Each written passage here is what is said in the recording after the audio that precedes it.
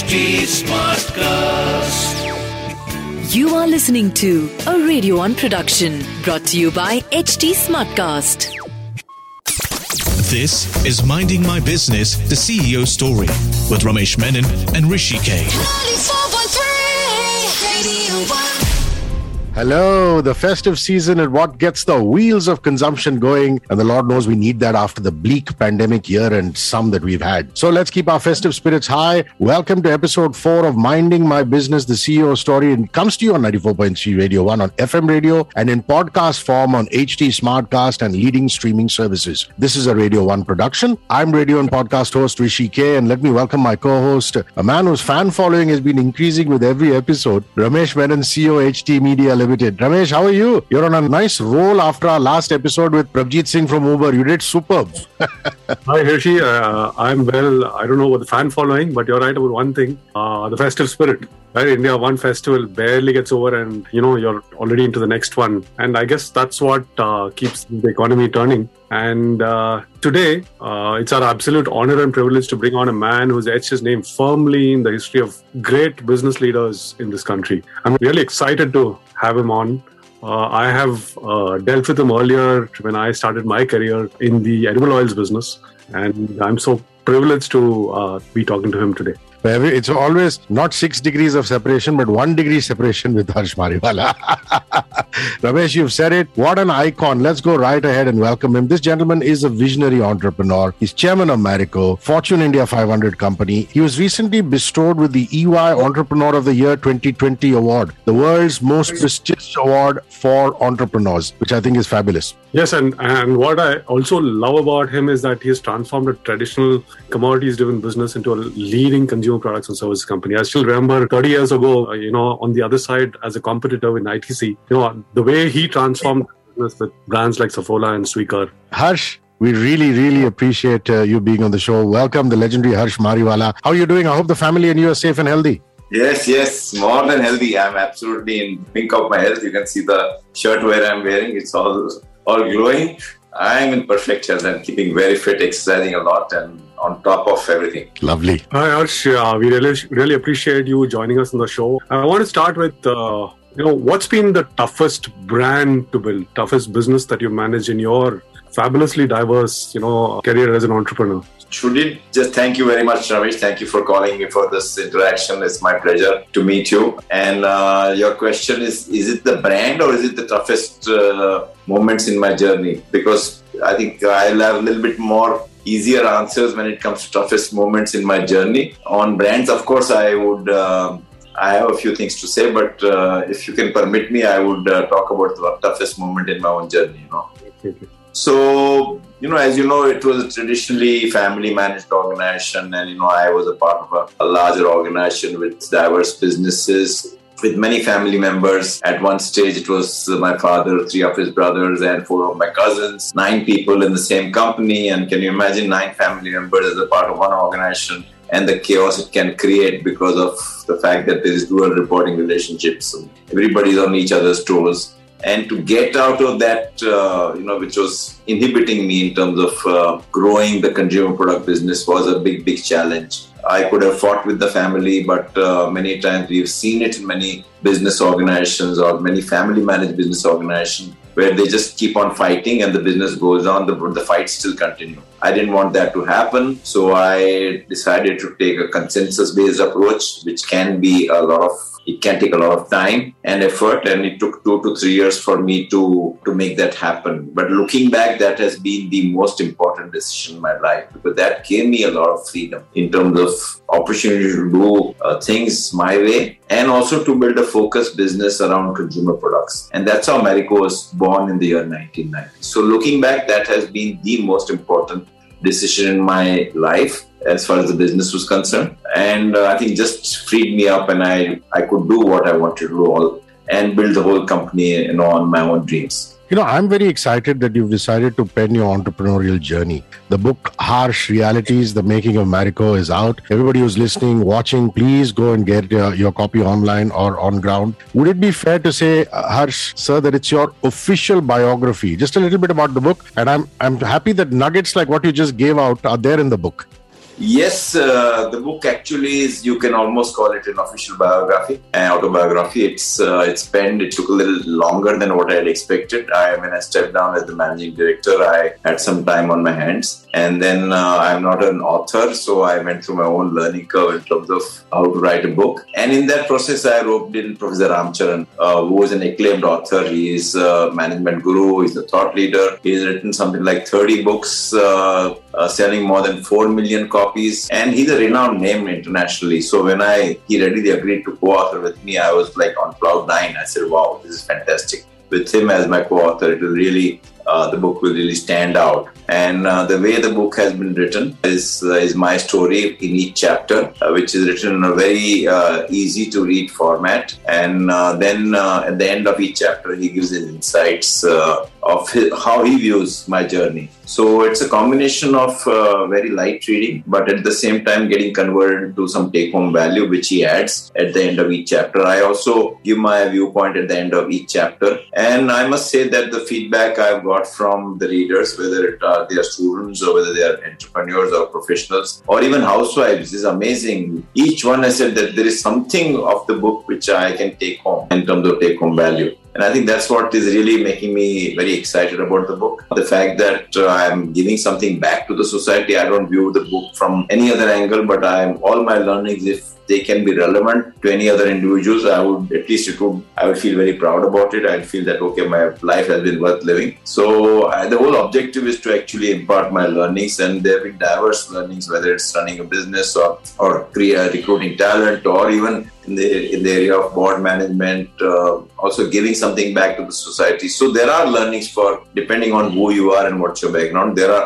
One thing I can assure you, Rishi, that I'm ready to take any bet with anybody that you will get some take-home value out of it. And that's what is most heartening. In the pandemic, I sat down with my wife, and the book, I was not too happy with the way it was written, and she was able to add a lot of value through because she knows me well, and then she added the emotional side in the book. She made me dig deeper and come out with some anecdotes and make it far more lighter to read. So all in all, I'm very happy with the way the book has turned out. Even the cover of the book was something which I'm very, very happy with, because we went not to a publisher. Normally one goes to a publisher to design a cover, but we went to a lady who just specializes in book covers, and she read the book. She spent some time with me and arrived at this cover option based on a lot of inciting and in-depth thinking. And I think that's come out well. Even the name of the book, Harsh Realities, is coined by an Ascent member. Ascent is an organization which I am supporting. It's helping entrepreneurs scale up and grow. And we have something like 750, 800 entrepreneurs associated with Ascent. And one of the members suggested this name. And I'm very happy the way the name has turned out to be. It's a pun on my name, Harsh. It's Harsh Realities. And the book also has some harsh realities. So all in all, they say that you should not judge the book by its cover. But I am saying, on the contrary, you should judge this book by its cover. It's a package deal, including the name, the cover of the book, and what is included inside of it. That's fabulous, actually. I'm sure it has something in it for everyone. You said from housewives to professionals to anybody who's doing anything, there's something in it for it. I'm also fascinated by what you just mentioned, which is the Ascent Foundation, right? A peer-supported learning group for entrepreneurs that you started a few years ago. Yes. Tell us more about it. Why is peer learning more necessary, and especially in this post-pandemic entrepreneurial ecosystem? Why would you think that peer learning is so? That's a very good question. Before I answer your question specifically in terms of peer learning, let me just say why I started Ascent. It's my way of giving something back to the society. I don't like to give a donation to anybody, but I like to give my time. And what is known as active giving, I also support it financially in terms of all the overhead costs. So I strongly believe that entrepreneurs have a big role to play in driving India's growth journey. And there is a limit to which you can expect politicians to drive India's economic growth. Ultimately, the onus has to lie with entrepreneurs. And what I have tried to do is actually galvanize entrepreneurs who have a growth ambition, who want to learn from each other. And every person goes through a learning curve. Every person has a blind spot. So what we tend to do in Ascent is to put entrepreneurs in a trust group, what we call about 8 to 10 entrepreneurs in a trust group, which don't compete with each other in terms of businesses. And then they reflect on their own growth journey, their business plans, and I think learn from each other, because as I said, every person has blind spots. So if I have an issue on hand which is discussed in my trust group, I may realize a certain blind spot I may have because it is thrown open to other trust members. And then separately, to answer your question, in the pandemic, I think all of us went through differing degrees of stress and anxiety. Some of them went through much higher degrees of stress and anxiety depending on the kind of business they were in. So at that time, when you just talk to other individuals in the trust group, that itself is it's a way to deal with stress. And it actually nullifies the stress to some extent. And also how each individual has dealt with stress is something very, very important. So I also support another initiative which we call Mariwala Health Initiative, which is helping in the area of mental health. So we combined the Mariwala Health Initiative and the Ascent Initiative, and did a study on the issue of mental health and what is impacting entrepreneurs in the area of mental health. And then that was published to all our Ascent members, and also we published it, and whoever wants to read it, they can read that report. But it's very value adding, because I think one has to proactively deal with mental health. We as a country, or as a globally, we pay a huge price for in the area of mental health in terms of impact on productivity, depressions, and worst case situation in terms of suicides. But if we proactively deal with it, we deal with mental health as seriously as we deal with physical health, then the impact of this will be much, much lesser, because a lot of this can be managed. And it is proactively managed by talking to individuals, and depending again on the individual, one can listen to music or exercise or meditate or do yoga.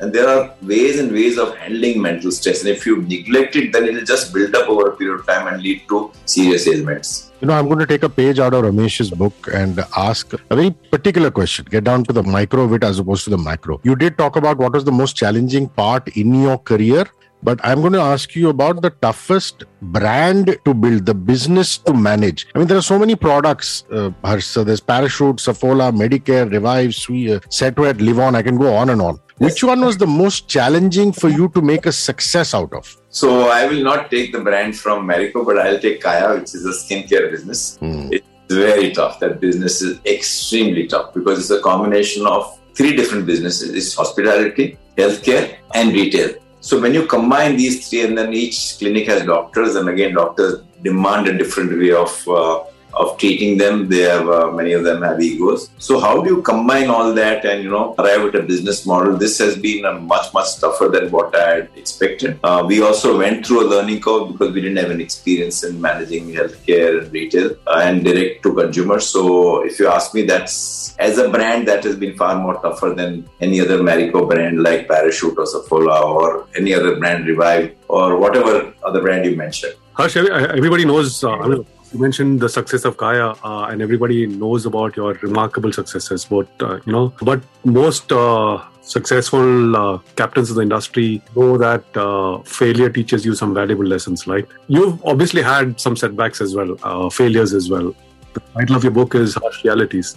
So, what would be those that taught you a lot, or which I think, in your opinion, about things that other people should know? So, a very valid question and a very important question. I have dealt with my failures in detail in the book, and there have been multiple failures. But if I had to segment them, initial set of failures were around a certain set of competencies which we lacked or we didn't invest in, and that forced us to invest in those competencies. And I'm talking specifically competencies like product development, legal competencies, and regulatory issues. So that we improved upon once we went through that setbacks. But later on, the setbacks were in terms of product portfolio choice. Where do we have a right to win in certain areas which we had launched with a very weak proposition or a Me Too kind of product, and we had to withdraw that. And that led me to think that, okay, we need to, if we have to succeed in the marketplace, we need to have a differentiator, something either unique or innovative, or something which is pioneering. We are doing it for the first time. So that was my second set of failures. The third set of failures was to do with the business model itself, wherein we thought that we will acquire an Indian Ayurvedic-based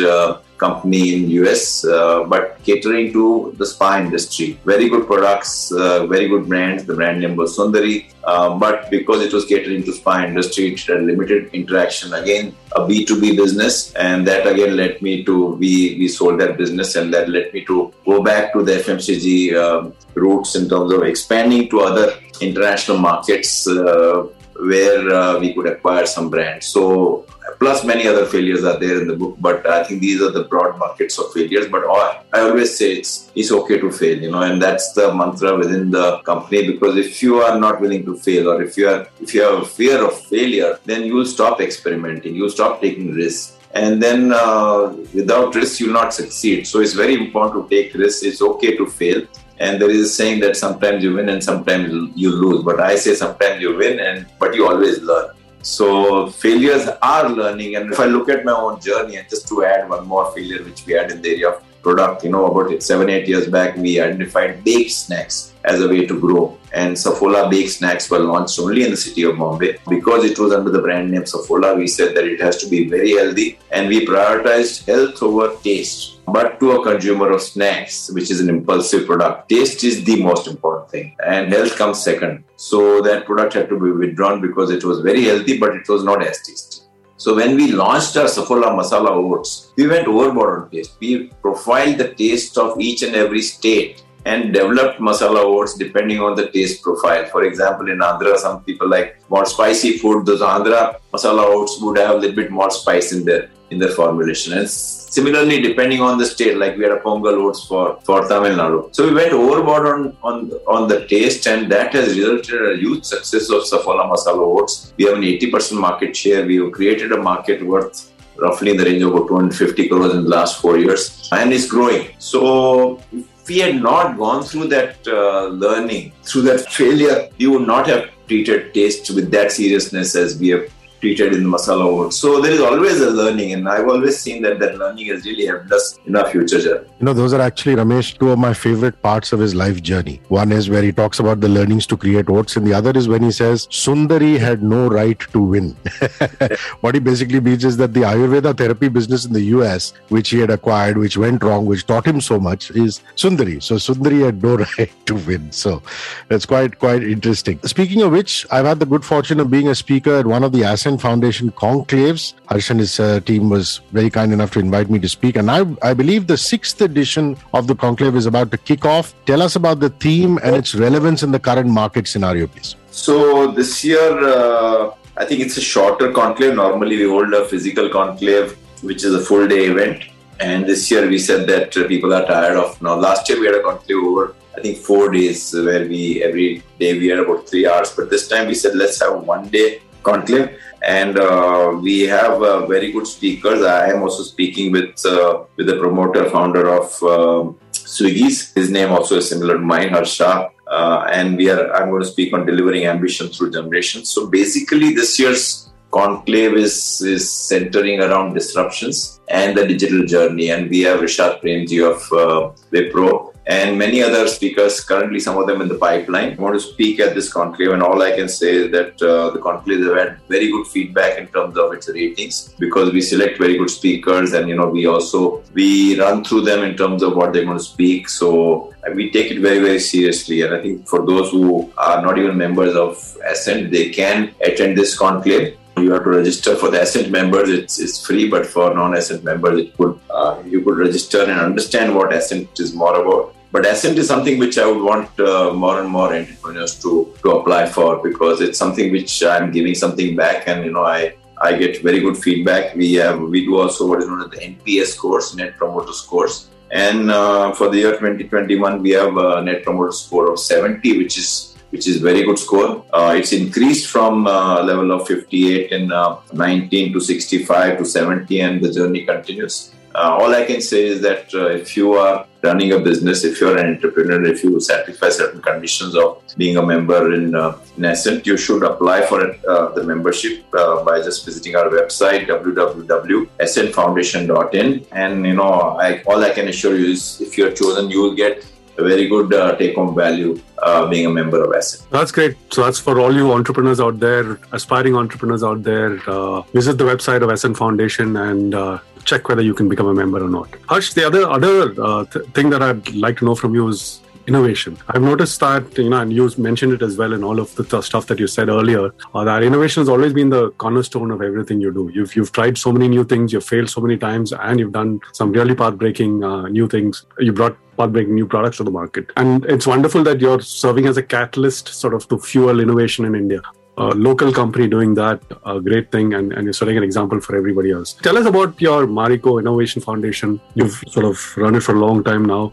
Please tell us about that. So MIF, as you know, Marico Innovation Foundation, was founded by Marico. It's a part of Marico. It's a separate company which is a part of Marico, which is run separately by an independent governing council. We had Dr. Mashilkar as heading the Marico Innovation Foundation for many, many years, and now he just stepped down. We have Amit Chandra, who will now take over as chairing. It's an independent body, which the objective of that is to fuel innovation in India. We have taken multiple initiatives to drive innovation, whether it's a study on innovative companies or whether it is the Innovative Awards, or we also run a program which is for accelerating innovations amongst innovative organizations, where we have a panel of individual mentors who help these companies. So a whole host of initiatives, and just one new initiative we are embarking now is to actually look at plastics and how can we do to reduce the environmental negative impact of plastics on the environment. And this study is being just started, whether you can reuse the plastics or substitute the plastics or reduce the plastic usage,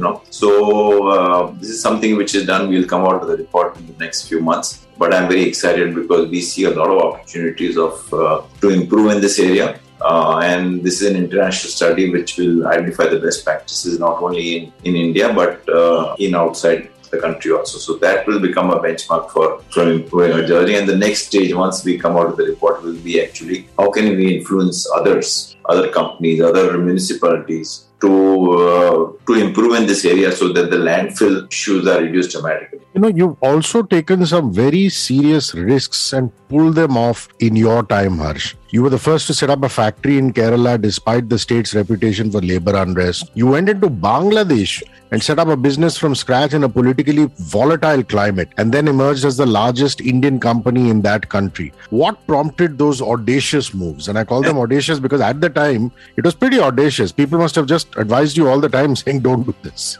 So you're right. At one level, there should be some higher, shall I say, readiness to take risks and remove the fear of failure. But at the same time, it should be backed up by some strong kind of rationale. In case of Kerala, which I was dissuaded by my family, my friends to start a factory, the rationale was very strong, which was given by my team, my HR team and my operations team. And they said that, we will take this, take care, and the insights were implemented. So it was done out of a lot of deliberation, not just blind risk-taking. And similarly in Bangladesh, we said it's a difficult country to get into. Let's prototype that. Let's start in small and we'll take all the care. So in both cases, there have been a lot of deliberations. But at the fundamental is, okay, you need to take risk. You need to have a approach which is different approach. You can't be impulsive, but you should be able to say that if I did this way, I should be able to succeed. I think that combination of risk-taking and a deliberative approach really helped. So, Rishi, spoke about audacious risks. I mean, you've taken audacious risks and bets on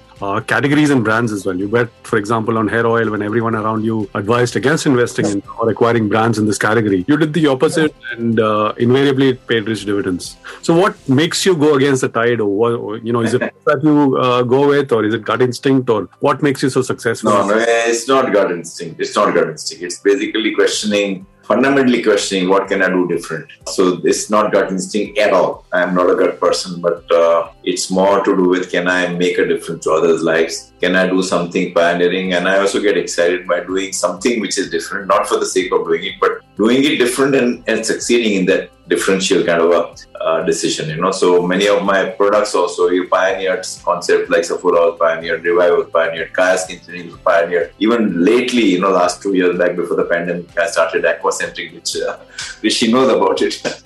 He had been there. But again, a pioneering initiative. I like pioneering things, and that's where I get a lot of my energy, excitement, because I'm able to do something differently, offering something differently, which makes sense and which creates value. Wonderful. Now we've covered a lot of ground. We've talked the book, we've talked the Ascent Foundation, Mariwala Health Initiative, Innovation Foundation, all this stuff. Let's wrap with a few lifestyle questions. Okay. Now, what kind of music do you listen to? What's on your playlist? And apart from the music, any music concert that you went to during your student days or more recently before the pandemic, obviously, that you really enjoyed? So my main interest in music, you will be a little surprised to know, is Indian classical vocal music. Okay. And I listen to that every night. I went to a music festival about 3 weeks back to Ananda, and it was superb. It was organized by Prasun Joshi, his wife, and a few others. And it had, because it was a small gathering, about 70 people, we were interacting with all the musicians.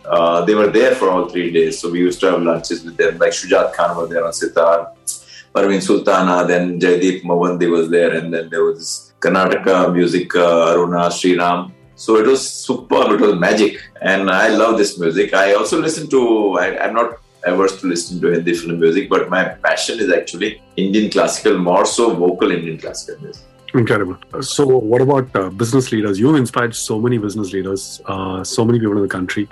Who's the business leader you yourself have admired and why? So it has to be an innovator, Ramesh, it has to be, because innovation is my passion. So somebody like Steve Jobs is truly an outstanding innovator. What he has created is something mind-boggling, and I definitely think. And then on the other side, if you ask me to name an Indian entrepreneur who has really played a very big, important role in making a difference, is Azim Premji. The kind of not only the wealth he has created, but how he's given back something to the society is truly commendable. A sport you follow and your favorite player in that sport?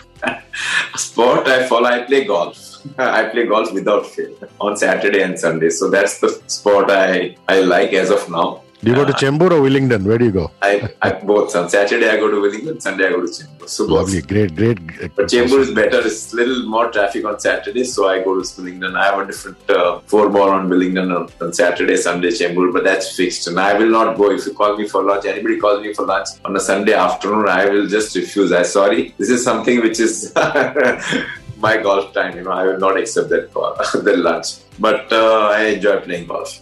So Jack Nicklaus, Tiger Woods, who's a great golfer? Tiger Woods would definitely be there in my top list. Not his personal life, his professional life. What a book that has made impact. I don't know whether you get time to read books now with all the golf. Yeah, I read one book a month. I just finished reading yesterday a book written by this founder of Netflix. Just finished reading it. Reed Hastings. Yes, correct. Lovely.